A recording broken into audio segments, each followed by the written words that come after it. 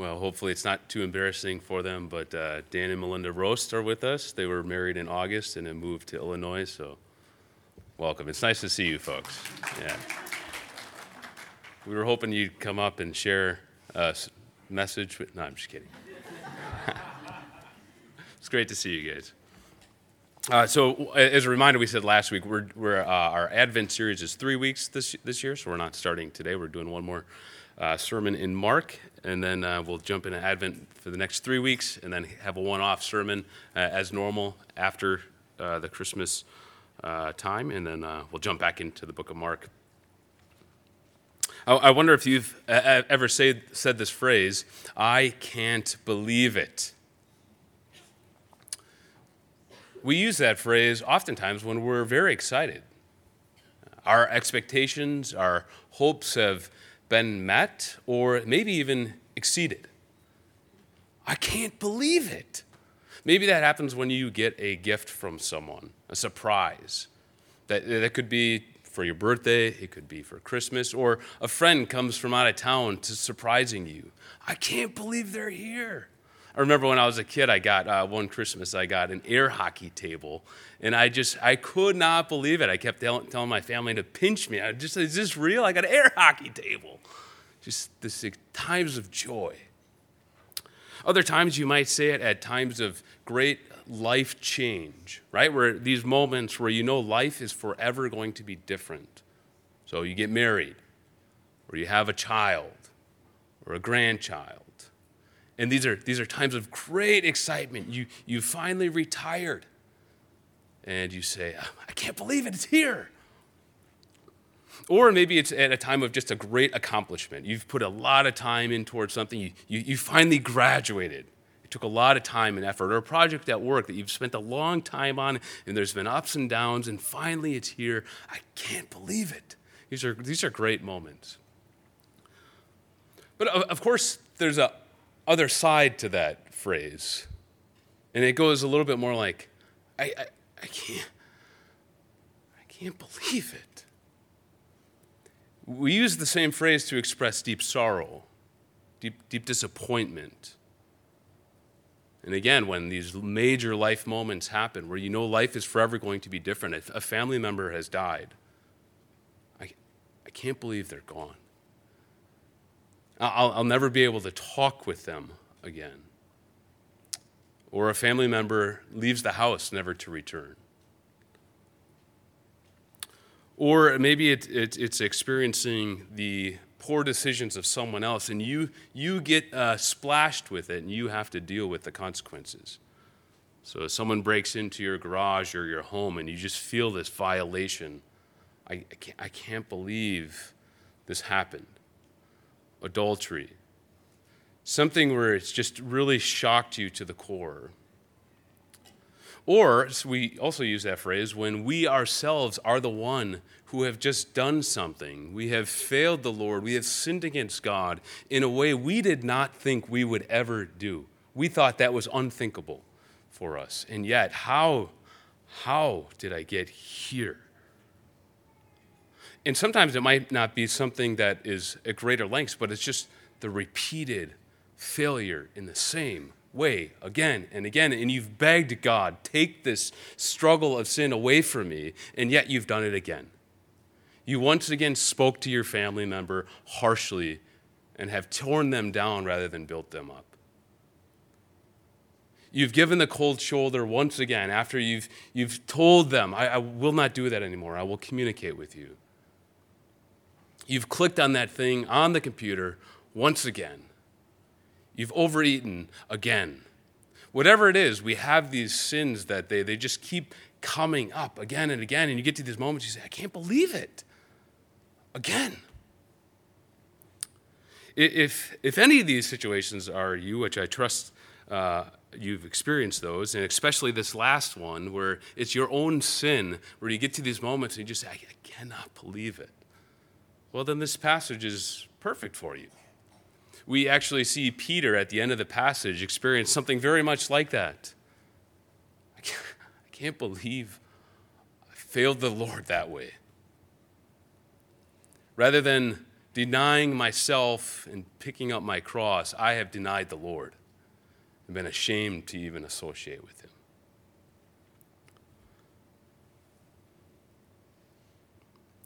But this passage, though, is good news for us. And so we'll walk through the passage to experience it a little bit and then reflect, how is this passage good news for us? How does it give us hope and stability in this unstable world? Because this is good news for those who follow Christ, this passage. Last week we saw the first half of it, starts from 53 that Danica read, where we essentially have two quote-unquote, or air quotes, trials. Jesus on trial. It's more of an interrogation that he's being put through by the chief priests and the scribes and the elders, the Sanhedrin, as they're called, the council. And they're interrogating him. And meanwhile, at the very same time, Peter is out in the courtyard of the high priest, and he's also being interrogated. And last week we saw that Jesus intentionally, for the first time in the book, goes public. He intentionally reveals his identity for the sake of making sure that he is going to be put to death. Right? So his revealing of his identity will ensure his death. Meanwhile, at the very same time, Peter is concealing his identity to preserve his safety. So you have a very strong contrast here. Jesus reveals his identity to ensure his death, while at the same time Peter conceals his identity to preserve his life. Well, let's walk through it first. It's a pretty straightforward passage for us, actually, verse 66 to the end. We have round one. We start with the denial. Round one, verse 66, as Peter was below in the courtyard, one of the servant girls of the high priest came, and seeing Peter warming himself, she looked at him. And she said to him, You also were with that Nazarene Jesus. But he denied it, saying, I neither know, I don't even understand what you mean. And he went out into the gateway, and the rooster crowed. Now let's just remember to catch our bearings here. Peter, he's had a quite interesting night. If you remember, it started with the Passover meal the night prior. This is now early morning, maybe 1, 2 in the morning. But earlier in the evening, he ate the Passover meal with the Lord Jesus. And at the meal, if you remember, Jesus told the disciples that all the Passover meals previously, which were reminding us of the original Passover, were actually pointing forward to a greater Passover that Jesus is bringing. He is going to give his very life so that God's wrath will pass over all those who trust in him. Meanwhile, at the dinner, he says that someone is going to betray him. One of the 12 is going to give him up, and Jesus is going to go die. Peter then goes with Jesus off into the Mount of Olives with the rest of the disciples. There, Jesus turns to the disciples and says, all of you are going to scatter from me. Peter, as we see him throughout the book, he can't help himself, but he quickly blurts out, yeah, I know these are all weak dudes here. They will scatter you, but not me. You forget who I am. I am Peter, the rock, remember? I'm not going to scatter. And Jesus, with compassion, I trust, and gentleness, looks at Peter with a heart of mercy and grace and says, Peter, before that rooster crows twice, 3 times you're going to deny me. And it goes right past Peter. Jesus then takes Peter, James, and John further into the garden where Jesus prays in front of Peter, James, and John. And I trust Peter was within earshot as he hears Jesus weeping loud cries of tears to the Father in agony, crying out to the Father, if you can take this cup, take it, yet not my will, your will be done. And what does Peter do? But he falls asleep, right, with the rest of the other 2. And Jesus comes over 3 times trying to care for his people, trying to care for his sheep with gentleness. Peter, wake up. You need to pray.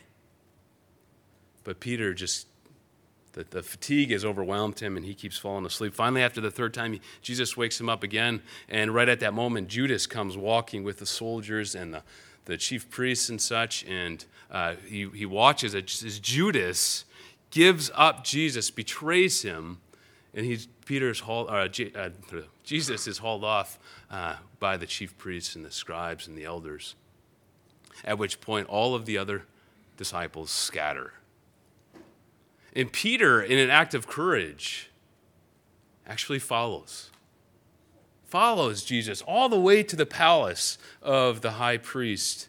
And he goes right into the courtyard, and that's where we find Peter right now. We learned last week, we saw Peter's warming himself with the other soldiers at the fire. And you can try to imagine like what's going on in his mind. I don't know, but I trust as he's warming himself, this is finally giving him some time to try to process what in the world has happened tonight. And what am I going to do? Jesus is in that room. He's being interrogated. He's been handed over. All the other disciples have left. What are we going to do? And if you remember, another author recounts that Peter actually sliced off one of the ears of one of the high priest's servants. And Peter, in some ways, is ready to take up arms. And perhaps it's that he's actually thrown off guard, maybe, when this servant girl, it's not a soldier that interacts with him, it's this servant girl. And over the fire, she spots him. Because remember, for the whole week, they were on the lookout for these troublemakers in the community, Jesus and his disciples. And the text says when she saw him, she looked at him. I would imagine Peter there, you could just feel the eyes go right through his soul. She says, you were with that Nazarene. And Peter, it's almost as if she had held out a plate of rotten meat to him that's full of maggots, offering him a bite to eat. So quickly, with visceral reaction, wants nothing to do with the comment. I want nothing to do with that man up in the scene up there. I have nothing to do with that man. He won't even mention his name throughout this scene. I don't know what you're talking about. I don't even understand what you're talking about. And he drifts off into the night, hopefully in his mind, to another location. He's in the gateway. While Peter has just done it. I cannot believe he was so ashamed of the Lord, he might think. Well, we go to round 2. Peter is now relocated, hoping to not be spotted. Verse 69, and the servant girl saw him. This is presumably the same servant girl, saw him, and began again to say to the bystanders, "This man is one of them." But again, he denied it. So round 2 is very quick. Peter now in the gateway in this other part of the outside of the palace. And I don't know, I'm just imagining when Peter saw the servant girl now approaching him, he's probably with a crowd of other people. I would imagine he's probably trying to, bury his head a little bit in the shoulder. Don't make eye contact with her. She's going to spot me. Or maybe he tries to act cold and, he's covering his face. Whatever it is, she spots him. And not directly now to Peter, she doesn't talk. She speaks to everyone else. And she points him out. Do you guys see this guy? This guy was with him. He's one of those people who were with that troublemaker, with Jesus the Nazarite. Right there. And Peter once again shoves it away. I don't know anything about this man. That's round 2. And it's over just like that. What you see in this narrative happening is Proverbs 16:18 on display. Pride goes before destruction. Right? If you remember Peter was the guy, he thought he had it all together. And maybe part of his problem was success himself. Peter had done a lot of miracles already in the name of Jesus. He had cast out demons. He was one of the unique 3 of the 12. So here's the Son of God incarnate walking around, and he is one of his closest friends. He got to see Jesus raise Jairus' daughter from the dead. Only 3 people got to see that. Only 3 people were on the mountain to see the transfiguration. That was Peter. He felt pretty special. And here you're watching him step by step begin to crumble. Well, that's round 2. On to round 3. This is verse 70b. And after a little while, so presumably somewhere around an hour maybe has gone by, while the bystanders again said to Peter, now this is not the girl speaking anymore, this is the bystanders, the mob said to Peter, no. Certainly you are one of them. You're a Galilean, most likely. It's your accent gives you away. We all know it. But Peter began to invoke a curse on himself and to swear, I do not know this man of whom you speak. And immediately the rooster crowed a second time, and Peter remembered how Jesus had said to him, before the rooster crows twice, you will deny me 3 times. And he broke down and he wept. Now this time, Peter begins to dig the hole even deeper. If you see that, he invokes a curse on himself. Essentially, he said to the bystanders as they're all accusing him, something to the effect of, no, I do not know the man, and I call God Almighty right now to strike me dead if I actually am lying right now. I have no clue who this guy is. May God curse me and I die right now. Would anybody say that if they were telling the truth, if they were lying? Nobody would say that. I do not know anything about this man. I mean, he has gone to places that the Peter we saw a couple hours ago, that was unthinkable. And I would imagine in Peter's mind, as soon as he says that, everything goes silent. Even if the people are talking, just the shock, the fear, everything goes silent, that is, until that rooster crows. Crows the second time, and it says immediately, Peter's reminded of what Jesus had told him. Peter, this is going to happen exactly as I proclaimed to you. You will deny me 3 times. And I think that in an act of sorrow for his sin, but also of deep wonder of the mighty love of Jesus for him, he breaks down and weeps. And the other gospel writers tell us that he flees into the night at this point.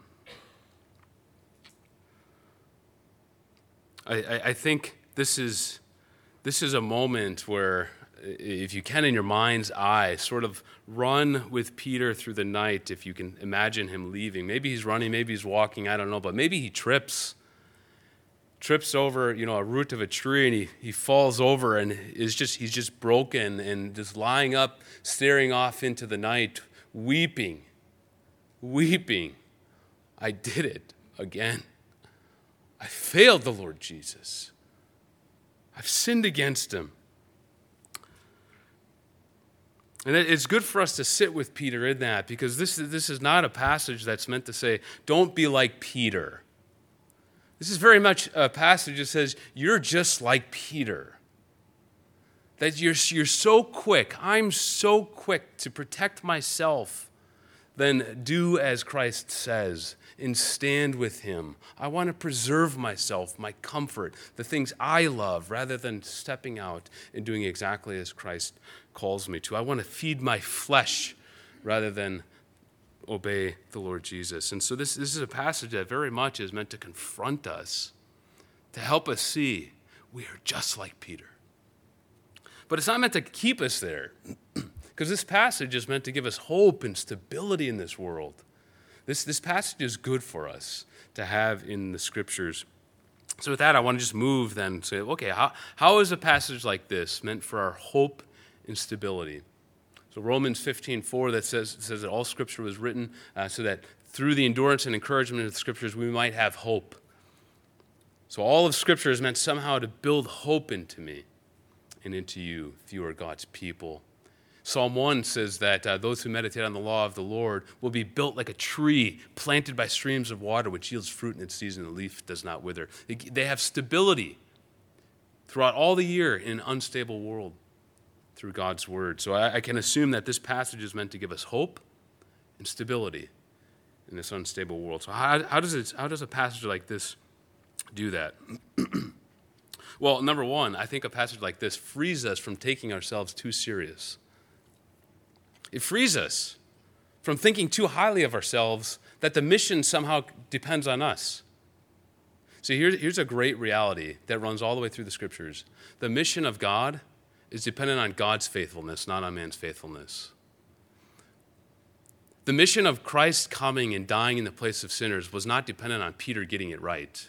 In fact, it was assured that Peter would get it wrong, and that's why Christ had come. The mission of God moves forward not because you and I are faithful, but because God is faithful. And that is great news.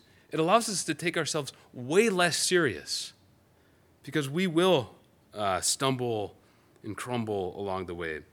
It's a mission, like I said, that runs right through the Scriptures. Abraham is given a covenant of God, Genesis 12. In the very next scene, after God tells him to leave and go, and God will take him to a land, he'll build a great nation out of him, and all of the nations will be blessed through him. Right after that, he goes, and what does he do? But he gives his wife away, Sarai at the time. Now, how in the world is the promise going to come through if you get scared of Pharaoh and you give your wife away? Well, in the scene, God prevents anything happening from Sarah and makes sure that Sarah is given back to Abraham. Why? Because the mission of God is not dependent on Abraham's faithfulness, but on God's faithfulness. And you see this all through the Kings. You see this in the life of Samson is a good one to look at. Samson is a man controlled by the flesh. In the whole way the author of Judges paints him is he's just always going after his flesh, whether he's just fit of rage or he's going after certain women. And yet God is preserving and protecting the Israelites through this sinful man. God's mission moves forward not because of our faithfulness, but because of God's faithfulness. And I think that's part of what the contrast is happening here between the Jesus being so faithful up in his interrogation and Peter being so unfaithful, because it does not depend on Peter. And brothers and sisters, that's good news for us. As soon as we forget that, we become less risky. We want we want to make sure that we get all our ducks in a row. We want to play it safe because we think too much of this depends on us. We become more like the child who's afraid to jump in the pool into their dad's arm, who's standing there with just the water up to his waist because they might sink. And the reality is, you're right, the child will sink, but not when dad's there. But when we can trust this reality that the mission is up to God, not to us, we become more risk takers for the sake of the kingdom. And we can actually look at our sin rather than always try to hide it. So, you think about this week, this month, this year. If you ever find yourself stressed, to share the gospel with a family member, a friend, because you're afraid you might not say it right, they might ask you a question you don't have the answer to, or maybe you did share the gospel and you're like, I didn't answer that well, and you just keep going through the thoughts. This is a good reality to say, hold on a second.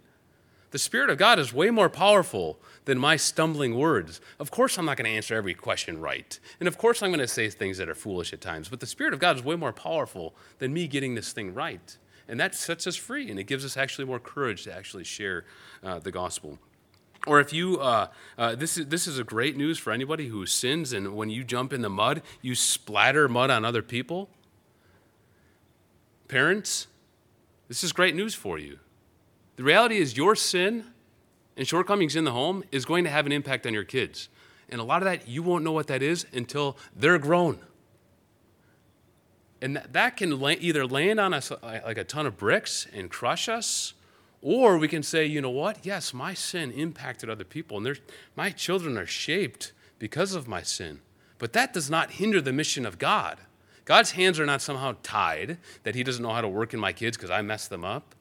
No, God's grace and God's power is way more powerful than our shortcomings, and that's great news. That doesn't mean we take our sin lightly. It just means that we don't get now buried underneath the reality that you are a broken sinner, but we have a great Savior who can overcome your weakness.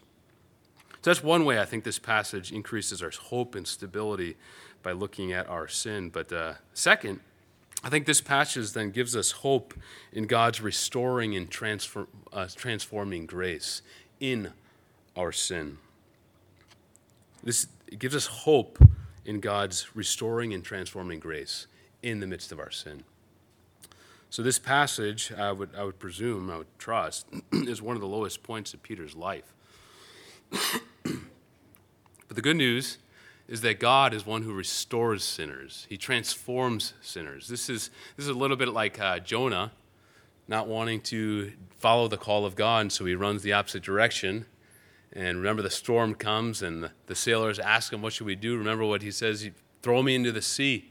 I'd rather go die than obey God and go follow him. And so they eventually throw him into the sea. And what does God do? He sends a great fish to swallow up Jonah. Because God is the God who chases his rebels, those who are running away from him. If you're his people, he will come and hunt you down to bring you back.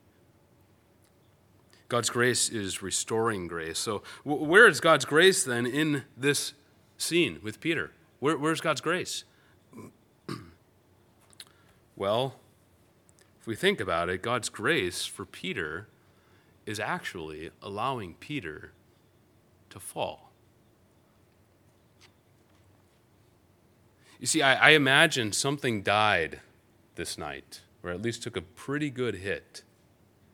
And it wasn't Peter's love for Jesus. I think Peter's love for Jesus is on display, actually, at the very end of the passage when he weeps, breaks down. I've just failed the Lord, the one whom I love. I don't think that's what dies. I think part of what dies in Peter is his self-confidence, thinking a little too highly of himself. This is God taking Peter into the fire, allowing him to fail so that he thinks less highly of himself. This is what God does in allowing us sometimes to actually be exposed and see our sin and our weakness. We tend to think we're pretty strong. And when that happens, it's God's kindness to chisel some of that off for us. This is why Peter actually, at the end of his life, in his first letter, 1 Peter, he actually talks about the various trials that it's necessary for us to undergo. He says, so that your faith, which is more precious than gold that is put through the fire, that it will result in praise and glory and honor at the revelation of Jesus Christ. See, the reality is this is God's grace to Peter. Remember when in Luke records this, that Jesus tells Peter that Satan has demanded to sift Peter like wheat. And I know we talked about this a couple weeks ago.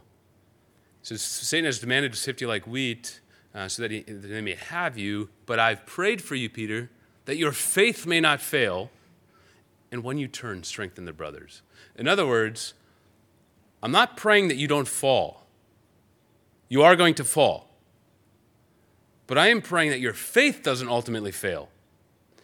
Because God's grace to Peter in this is that letting him fail so that Peter thinks less highly of himself. He's going to be purified through this, like gold going through fire. He's going to come out on the other side restored. Do you know where Peter next comes up in the book of Mark? If you move forward to chapter 16 quick. Right at the end of the book, this is at the empty tomb. The women are there at the empty tomb, and there's an angel there, and the angel tells the women in verse 6, he said to them, don't be alarmed. You seek Jesus of Nazareth, who was crucified. He's risen. He's not here. You see the place where they laid him, but go, tell his disciples and Peter. Tell Peter that he is going before you to Galilee. I think that's very intentional. I think most likely, and many people believe that Mark is writing through Peter. Peter's the one kind of helping Mark understand the whole storyline, the narrative. And I would trust, if that's the case, Peter intentionally is saying, no, the Lord Jesus, through that angel, made sure that when those women came and told us that at the empty tomb, that I was told, Peter, I'm the one that denied him. I'm the one that was ashamed of him. And he let me know, Peter, I'm going before you. I think that restored Peter like nothing else. Because Peter, I prayed for you that when you turn, now you strengthen the brothers. You see, not only is God going to restore Peter, but he's going to transform Peter and actually repurpose his sin, repurpose his failure.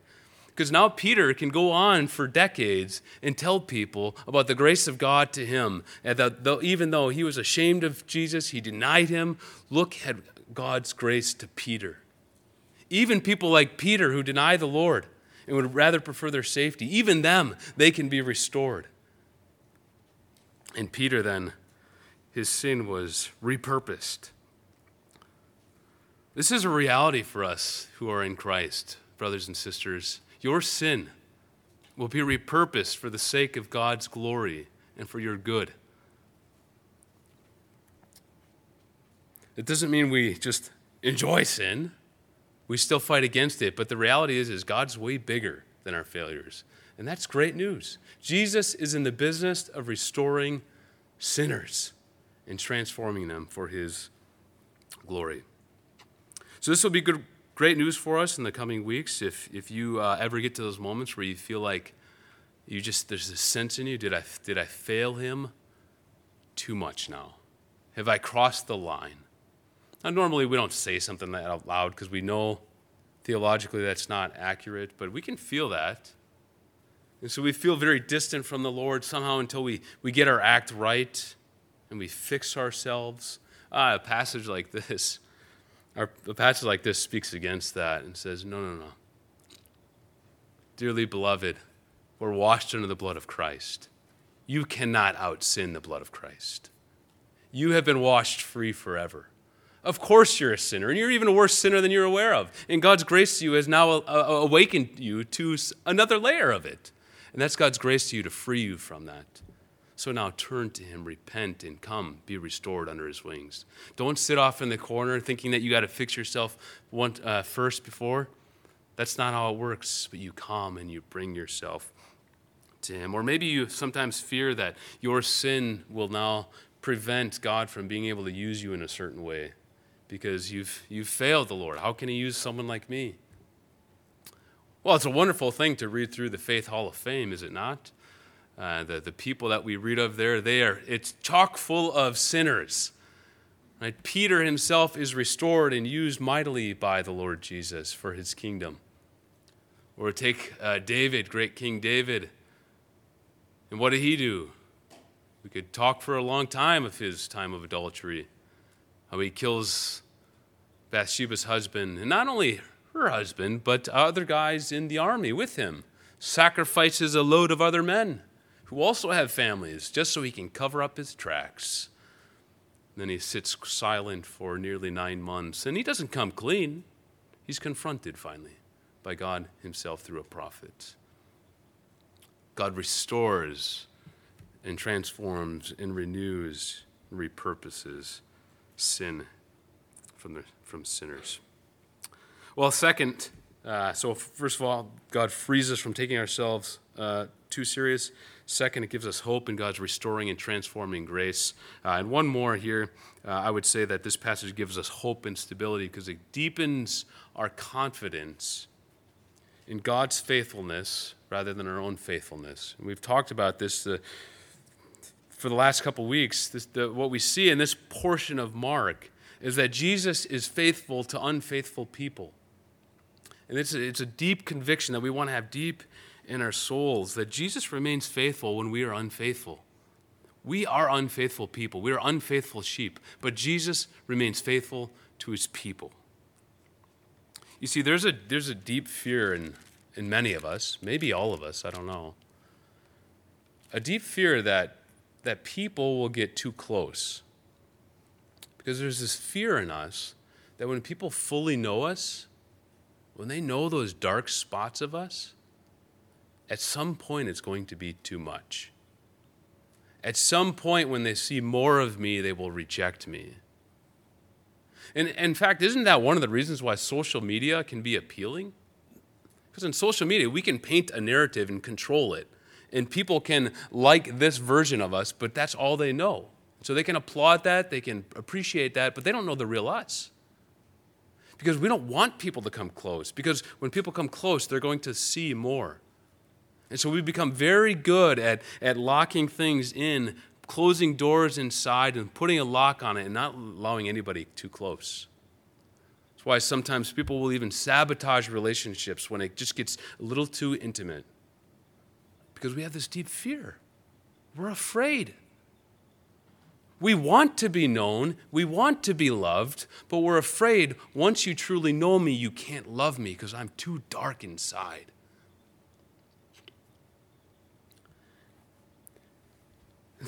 The hard part is that sometimes we then turn that towards the Lord.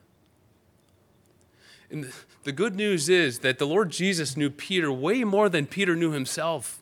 That's why Jesus is telling him all along, Peter, you are going to deny me. Yet that's not going to stop me from going to the cross for you. I'm here for sinners like you, for broken people like you. This is great news for us. Because, believer, God knows more about you than you know about yourself. And God knows more about you than all those things that maybe one person on earth knows. Maybe two people on earth knows, or maybe you have parts of you that nobody knows. Situations in life that you're too afraid to talk to people about because they're too dark.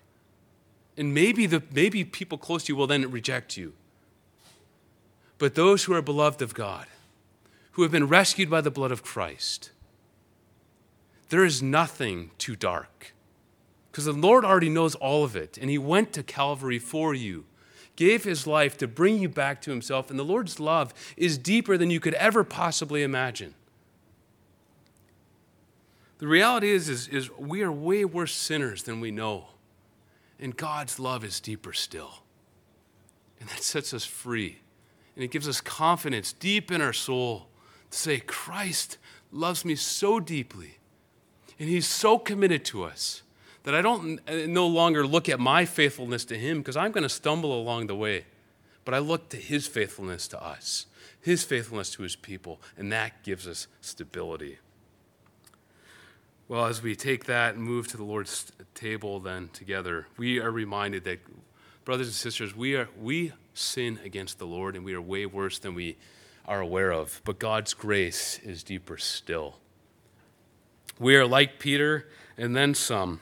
And yet, even that, while we were yet sinners, Christ died for the ungodly.